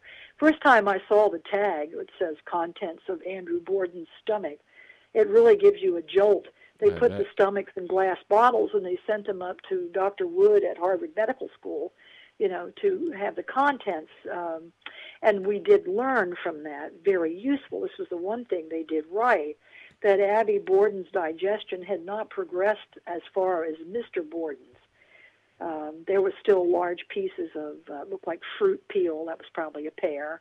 Mr. Borden's much tinier pieces of food, indicating, that his digestion had progressed much further. But there are a lot of variables, so you can't put all your faith in that. It has to do with, weight and there are different factors about digestion, but it was pretty obvious that she died before he did, not only because of the congealed blood, but her breakfast was not very much digested at all, which suggests when she got up from the breakfast table, they all got up a little bit before 9. John went out, then Andrew went out, then Abby started, walking around doing her chores, went upstairs. She was going to sew some pillow slips up. The bed had already been made up after John stayed in it. So that leads me to believe it was probably closer to 9:30 than 10:30. Mm-hmm. I think as soon as Bridget was out of the way with work that would keep her out there for a while, that's when Abby died, and that would have put it closer to 9:30 than 10:30. Andrew had been spotted that day going in and out of banks doing different businesses, and the teller and Abraham Hart saw Andrew and said he looked very unwell. Also, a gentleman who was renting a store bumped into Andrew in front of the granite block, and he was questioned. So Andrew had been seen by quite a few people on the street. Whether that what he was, I would say he probably was home a little sooner than usual. Mm-hmm. And the time he arrived back home was about 11:15, based on what everybody could put together. And, of course, there's a little leeway because none of the clocks and watches were exactly right. And when he came in, he tried to get apparently in the side door, but that was locked. When Bridget was done with the windows and came inside to do the inside of the windows, it was about 10:15 when she came inside. She put the door on the lock, and so Andrew couldn't get in. He went back out to 2nd Street and went up the front steps trying to use his key. And he was agitated because for some reason he couldn't even get in with his key. That's very suggestive to me, because in the morning his job, it was a triple lock front door. There was a deadbolt, there was a throw bolt, and then there was a key lock. And he usually kept the front door on just a key lock. So, of course, all the family members, when they left the house, always had their house key with them. And for some reason, somebody had thrown the other 2 locks. And who should spot him but Mrs. Kelly, his neighbor next door, who was late going to the dentist that morning. And she saw him trying to get in. He had come around from the side, which was the family entrance usually, the side door, and trying to open the door. Now, Bridget will testify she was washing the right-hand window in the sitting room, and she heard the noise at the front door, which is only, I think I measured it as 20 steps away, and had to let him in. And while she was letting him in, somewhere around 11:15, she said a little swear word of some sort, and she heard Lizzie laughing at her from the top of the stairs. Right.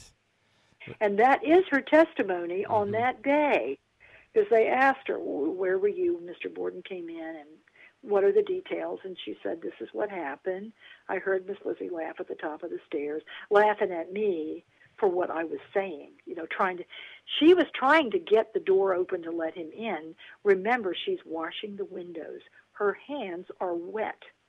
And you have, I think it's an enamel doorknob. So she was having a little trouble throwing these locks to let him in. I find it interesting that all the locks were engaged. Yes. Why was that? necessary. And Lizzie's at the top of the stairs, very near Abby's body at that point. If she had, if she had turned around. Lizzie also testified that morning she'd run upstairs with some clean laundry and was in her room for a few minutes and had to make a little repair on a blouse, a tab that she had to sew on. And they said, well, when you came back down, was the door to the guest room open or closed? She said, well, it was closed. But yet when Mrs. Churchill and Bridget go upstairs, because Lizzie has said to them, I think I heard her come in up front. The door's wide open, and we know it because Mrs. Churchill sees the body under the bed. Now the door is open. These are the little tidbits, that are very incriminating as to the guilt or innocence of Lizzie. And I think she catches herself several times on the detail. The thing to do is not to talk too much. And Lizzie kept talking. Every time she would add a little something more. And that's dangerous because you slip up sometimes. Sure, yeah. And you don't have consistency, and that's when they catch you. So at what point do they discover there's a hatchet head that's discovered, and I think ultimately argued by the police and prosecution that was part of the murder weapon. Is that discovered on August 4th? Oh, no, that's a story in itself. I've gotten very intrigued with all of the police that were there, and it's a big cast that seems like, everybody and their brother had to run down to the Borden house, and it was quite exciting.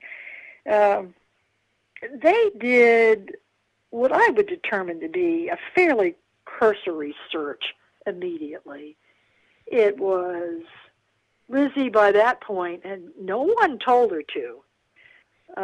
After the body of Abby was found, I was surprised she'd want to be in her room. Yeah. That's where the body was, right in the room next to her. She had to walk by that room, went into her bedroom, and changed into a pink and white loose garment they called a wrapper. That's so you could loosen your corset. And then, once again, it helps to know Victorian custom. It really helps as a window on putting together the case, how women would have behaved. No one ever saw a woman in her, it's almost like a house coat, only family and intimate friends. But it gave her the appearance of being sort of very feminine and vulnerable and had just had this terrible shock. And she's lying on the little fainting couch she had in her bedroom in her little wrapper, fanning herself. And, of course, Dr. Bowen now comes in and gives her a little bromocaffeine for her nerves. And the police are running around the yard. They're looking behind the fence on 3rd Street. They're looking in the privy. They're in the barn. They're in the hayloft. They're looking all over the yard. They're down in the basement. And it's almost too many cops. And one thinks, I found a clawhead hatchet and a kindling hatchet out over by the furnace. Because Mr. Borden did put, when they moved in, he put in central heating. They had a furnace. It was coal-fired. And so a lot of the little rooms in the basement was all chopped up into storage areas. A couple of them were for holding coal, and the furnace was near that one. And by the furnace, they did find the famous clawhead and another small, I think it was like a kindling hatchet. And even that was not handled very well. One of the policemen thought, I think I saw so-and-so brought it upstairs, and no, I think, he wrapped it in brown paper. It really, when this all came to trial, and the testimony really put the police in a bad light, and the newspapers were going to town with that. It almost had them looking like the Keystone Cops, running around like a bunch of chickens with their heads cut off. Yeah, the evidence gathering was very haphazard. So Lizzie, when they wanted to search her room, she said, "Well, I'm not well." I think by that point her minister had arrived. And, of course, the doctor, and in those days, people had a lot of respect for the minister and doctor. And if they said, "Oh, she can't be disturbed," a policeman would back off. Sure. Yeah. They wouldn't now, but they did then. Yep. And so Lizzie was pretty much not pressured that much. As I said, it was a cursory search.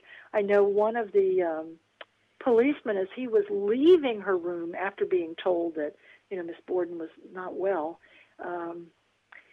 happened to notice there's a very shallow, I think it's 13 inches, I've measured it, in what was Emma's room, which adjoined, it was actually inside of Lizzie's room.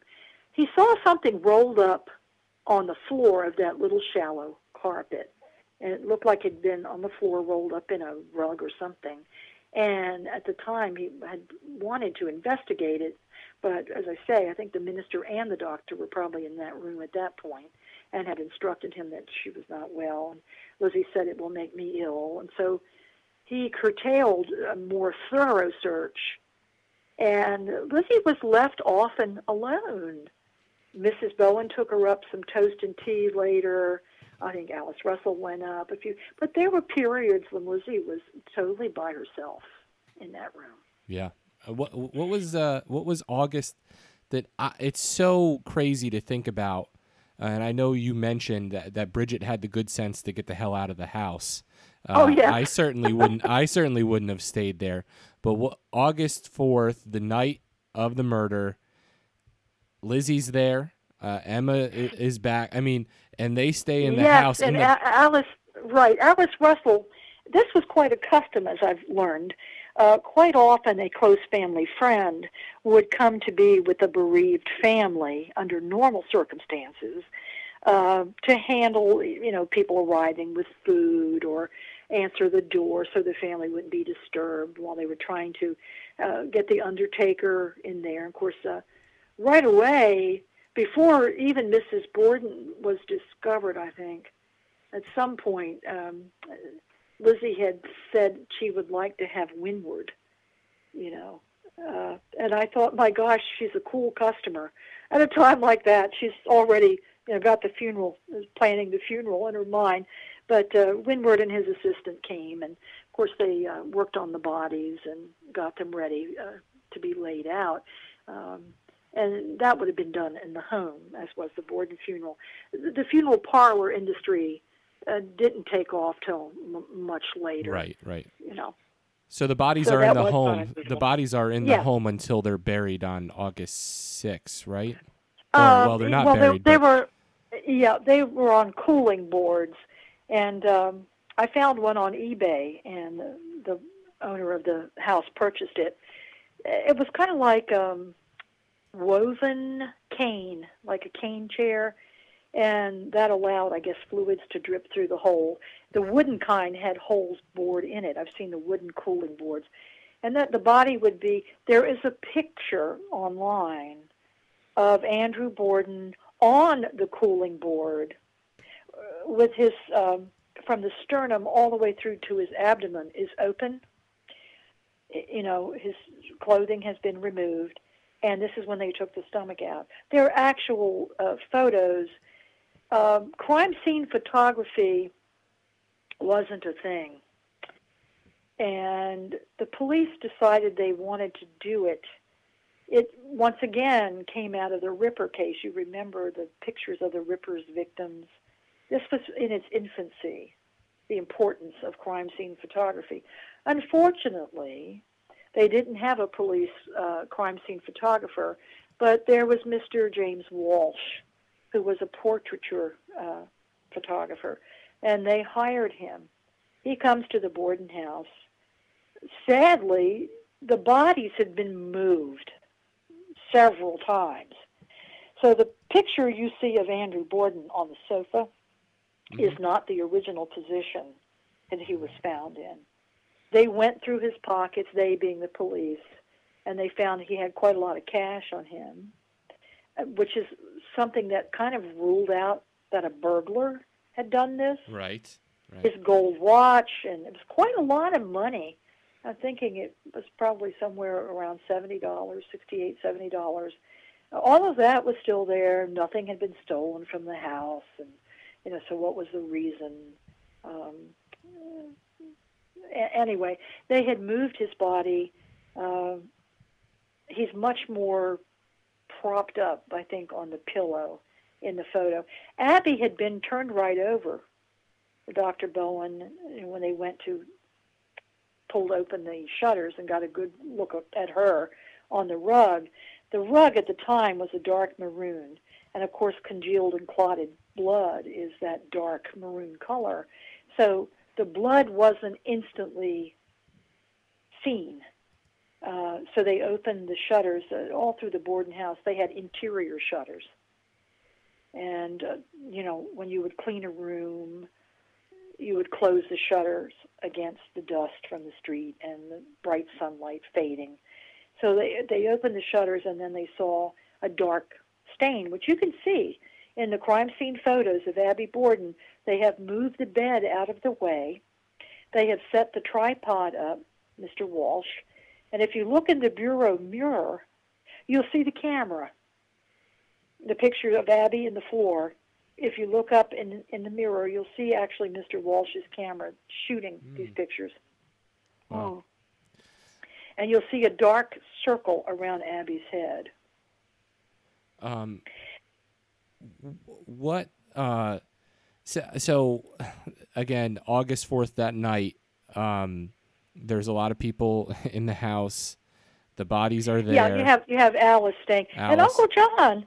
Uncle John stayed. Mm-hmm. He stayed in the room where Abby was killed, which really took some nerve. Yeah. I mean, I've slept in the house many, many times, and quite often the room that might be open is the room where Moore spent the night, the guest room. I still find it very creepy to have to sleep. I slept there. Yeah, that's the one time I stayed there. My brother insisted that be the room that we stay in, and it gave me some pause. I sleep with a night light, the door open, and one eye. Right. Yeah, and this is 120 some years later. It's the most requested room, and many people have not been able to stay in there. Right. And of course, the paranormal people really find all kinds of cold spots and this sort of thing in there. But they had actually cut a large piece of the carpet that was bloodstained for evidence. They took the sofa that Mr. Borden died on as evidence. That's been removed. There are pictures of all of this. Walsh not only photographed the outdoors and barn and yard and all of that street, he photographed the crime scenes before and after the sofa was removed, the carpet that was cut off the floor underneath Abby Borden. All of the bloody clothes were put down in the cellar in the washroom. Another curious thing happened the night of the murder. We have Alice Russell sleeping in the master suite, which was right behind Lizzie's room, adjoining door. Lizzie in her room, Emma in her room, Uncle John in the room where Abby was killed, cool as a cucumber. And I guess right around about 8:30 or so, Lizzie started to go downstairs with her slop pail. A slop pail was tall. It had a handle, and it was used for your wash bowl and pitcher. She had washed herself up and, poured from her wash bowl and pitcher, poured the dirty water in the slop pail and was taking it downstairs, I guess, to dispose of. And I often wondered why she didn't throw it down the kitchen sink, because there was a kitchen sink. Maybe there were other things in that slop pail. But on her way down the stairs, Alice Russell, who was in the room adjoining hers, literally one door separating them, and that door was now open. The one between the Borden's master suite and Lizzie's room was open. Alice said, "I'll go downstairs with you and carry the light." because they lit the house with kerosene lamps. And so they go downstairs with Alice carrying the lamp, and all of this is noted because Officer Hyde is out in the yard patrolling, and he sees a light moving through the house, through the kitchen, going into the stairs. You can see it very easily. I think I have a video of it, actually, and entering the basement into the washroom. Right at the bottom of the stairs, directly in front of you, would have been the water closet, cubicle. If you turn left and another left, you'd have been in the washroom. And this is where the cauldron, the chimney for heating up the water, and it was the laundry room. It was the only one that actually had a brick floor because of, the water for the laundry being done there. The rest of the floor was compacted earth with boards sort of loosely laid on. Mm-hmm. And then the furnace was all the way in the other side next to the street, in the southwest corner.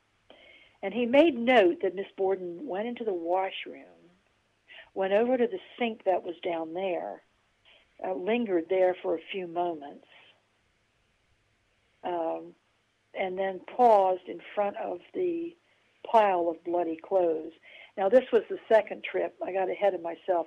The first trip, when she goes down with Alice Russell holding the lamp with a slop pail, they go back upstairs. Alice puts her nightgown on, and then as soon as that happens, Lizzie returns to the basement without Alice this time. Right. So there are two trips to the basement, in other words, the night of the murder. The first one, when Alice decides to tag on with her lantern, her oil lamp, and then Lizzie takes the lamp and goes down by herself the second time and does something by the sink. And Hyde sees her and makes note that he sees the lantern. This time she goes down the front stairs with the oil lamp, I should say. It passes through the sitting room, through the kitchen. He sees the light through the window, and then he sees it appear all of a sudden in the basement. And she takes a look at the pile of bloody clothes and then goes back up to her room. So there's been a lot of conjecture. What was she doing the second time down there that she couldn't have done the first time? And the only difference was she had a witness the first time. Right. Now, So, it's an interesting side note. It might have been perfectly innocent. Maybe there's nothing behind it at all. I'm sure you know that Lizzie was having her menstrual period, and she had a large bucket of soaking cloths. And I had a Victorian grandmother who explained to me, you would cut up pieces of sheeting or cotton material, soft, cheesecloth, something like that, and use for feminine hygiene purposes. And Lizzie had finished that time of the month, which she described as, I had fleas. They called it having fleas.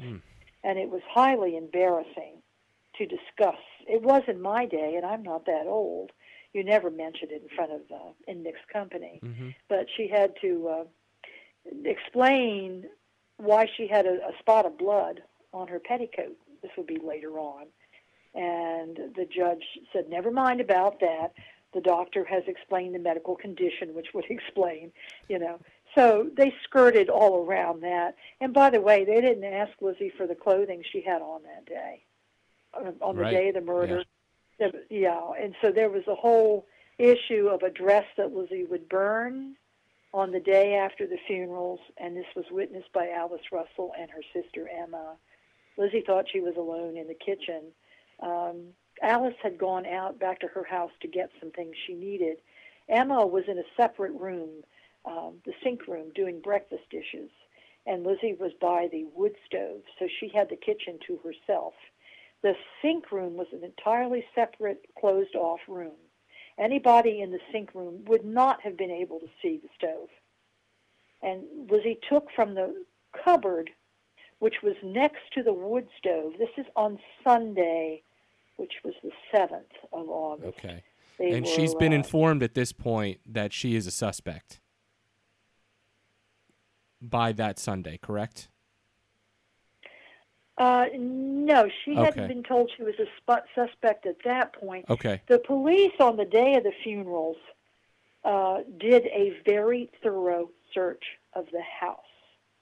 Okay. Yeah, we got away from that. It's so easy to go off on a tangent because there's so many fascinating tangents you can go off on. Sure. And there's so many personalities in here, They did, as I say, I call it a sort of a slapdash search on the day of the murder.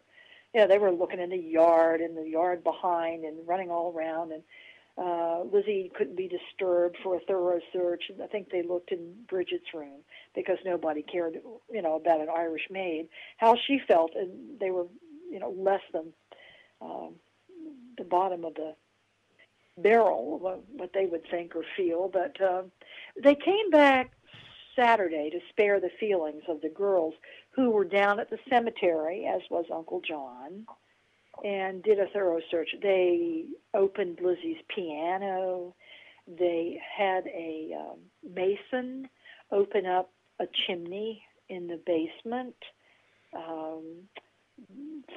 Because he had put central heat in, they never used the fireplaces, so they had the fireplaces that were boarded up opened, to see if somehow something had been thrown in behind.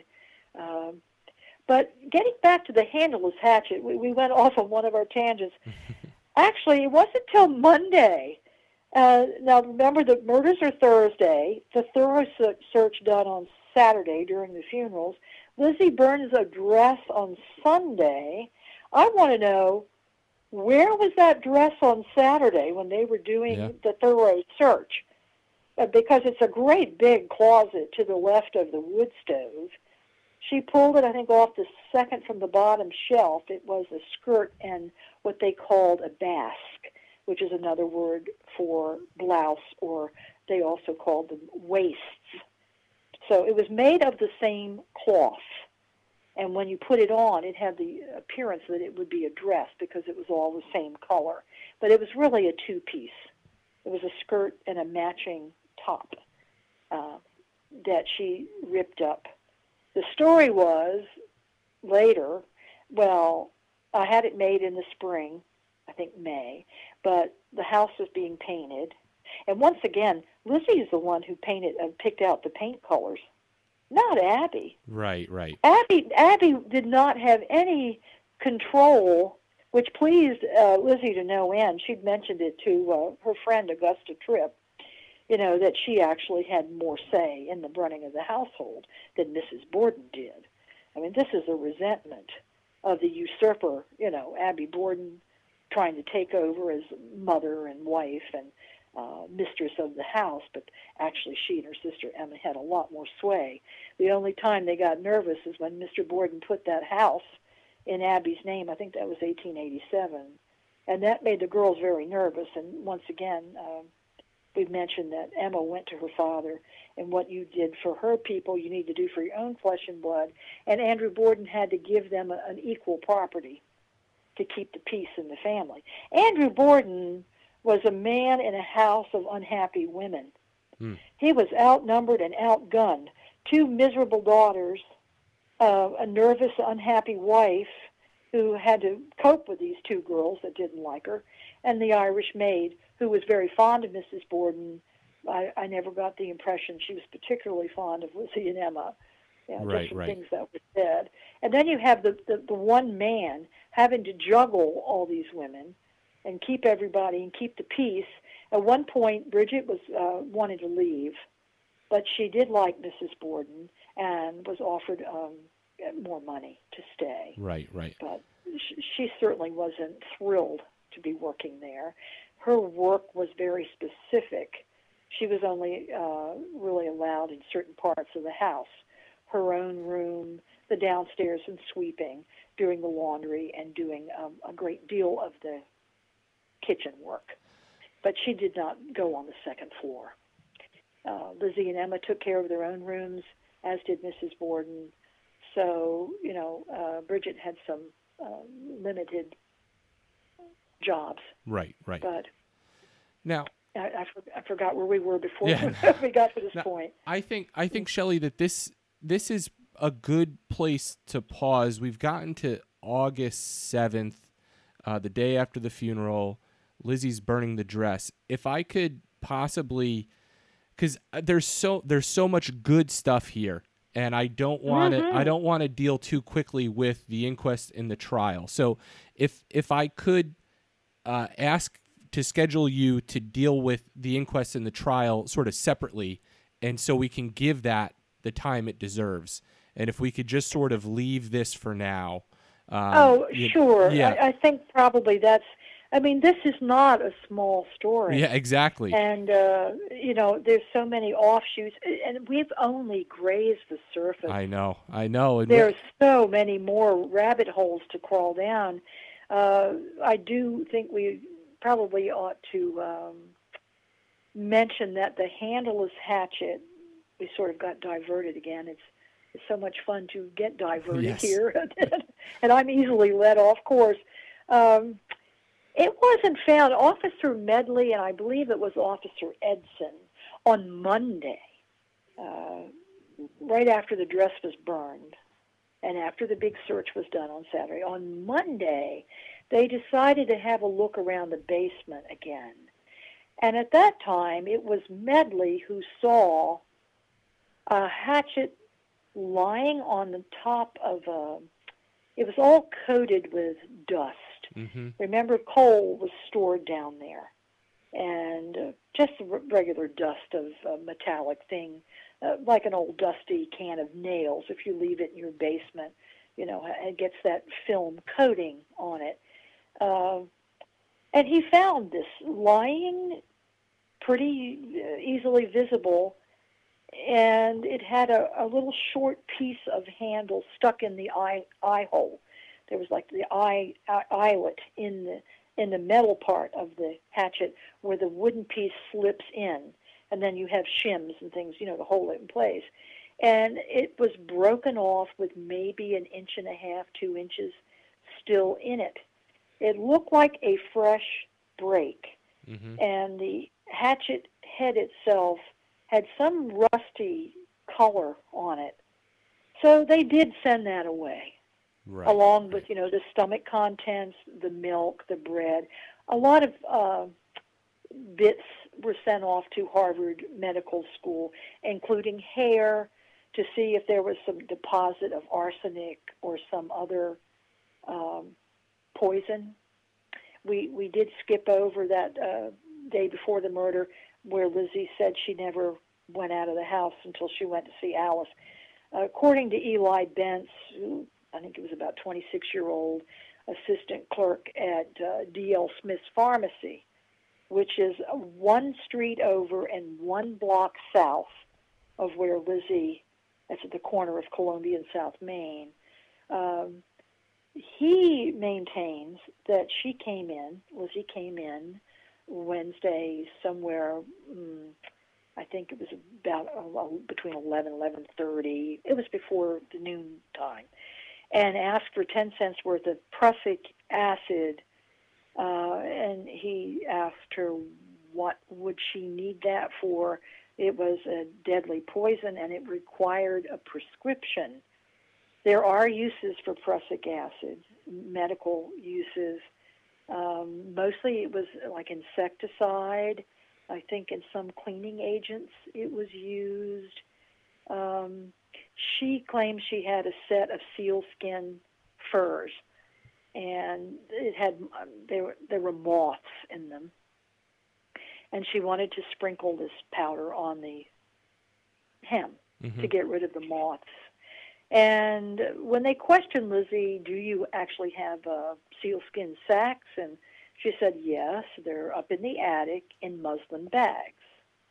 And do they have moths? She said, no, I did not leave the house. This is her inquest, which is so important to read, word for word.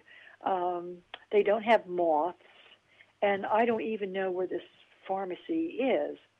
which is ridiculous because it's, as I say, one street over and one block down. And Lizzie was a notorious shopper in that strip. It's hard to believe she didn't know.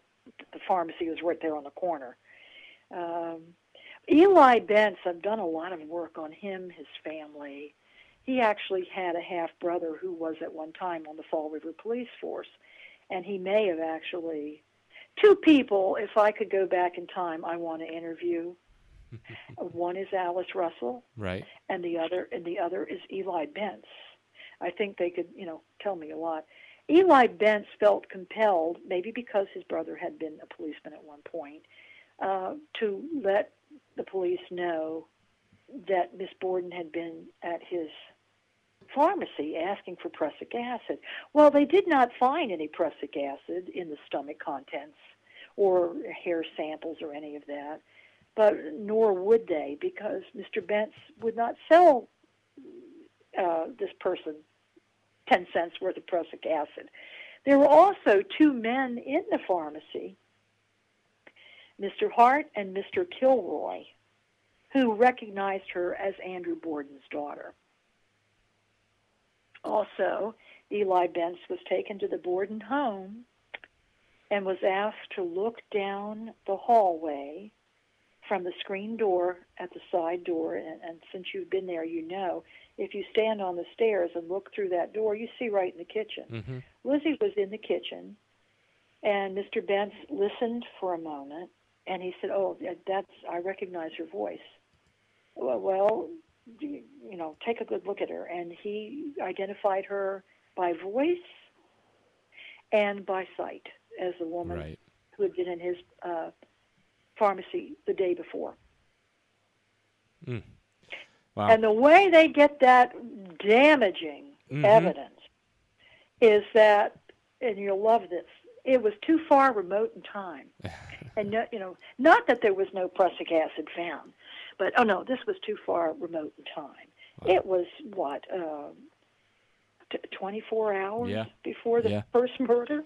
I don't know how much closer they wanted it. Her inquest testimony, when she did give that, because she had been told in her own parlor by none other than John Coughlin, the mayor, and Marshall Hilliard was standing there too, that she was a suspect.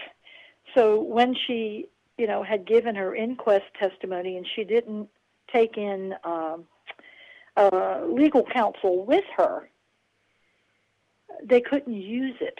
Right. Whether that was deliberate on the part of her attorney, Andrew Jennings. Later on, Mr. Jennings would call the former governor to represent her at trial. Mm-hmm. But at that time, it was Mr. Jennings who was Lizzie's counsel, and he didn't come with her to the inquest, so they couldn't use it. As far as the dress burning incident, that was the third damaging bit. That was ruled inadmissible because it's not a crime to burn an old dress covered with paint. And that was the way the family would, burn up things they didn't want. They just burn them up at the stove. And they called the house painter, Mr. Gruard, who testified, yes, she did that day get paint on that dress. Wow. And, it's almost like, it's almost like a real whitewash. And the clothing that she handed them, she gave them a navy blue silk bengaline dress, which doesn't match the description of what anybody described she had on the morning of the murder. It was a sort of dress you'd wear to church. It was not a print. And silk bengaline, you would not be wearing that as a house dress in the morning in your home unless you were going to go out. The stockings, she admitted she'd already washed them out and she'd worn the shoes. The petticoat had a little bit of blood on the inside and the back, which was explained by her condition and the time of the month. Mm-hmm. And, so once again, the evidence gathering was abominable. Securing the crime scene was non-existent. Yeah. And getting the three most damaging things the dress burning, her inquest testimony, and the prussic acid testimony of Eli Bentz. Thrown out at the trial, plus having the best lawyer money could buy, a jury predisposed to finding you innocent. It was a slam dunk for old Lizzie. Yes. Yes. And Shelley, I want to thank you for sharing. I mean, like you said, just a fraction of what we could talk about, and I hope that I can get you on again to talk specifically about the inquest and the trial, because it's just as fascinating as the murder itself is. We can give that the time it deserves, because we've talked for 2 hours, and as you said, we barely scratched the surface. So has it been 2 hours? It felt like 10 minutes. Yeah, right. So again, I want to thank you so much, Shelley. We'll talk again, and we'll again, and I would recommend checking out Shelley's website, Warps and Wefts, which is a really, really cool website with a lot of great articles, and your Facebook page, which goes by the same name and has a lot of really informative videos. Yes, we have a YouTube channel too. Yes, if that's you right. Would like to actually see what some of these places look like today. I would recommend a book by Kara Robertson that came out last year, called The Trial of Lizzie Borden. And she is a crackerjack lawyer, so she approaches this with an educated eye. And I've learned a lot from Kara and reading this book. That's a good thing to start with. Also, the preliminary you can get online, as well as the inquest. And Amazon carries all 3 volumes of the trial transcript. So that's some homework. Yes. And maybe soon we'll talk again about this. Yes, Shelley, thank you so much. I really appreciate it. Oh, it's my pleasure. I've enjoyed it very much.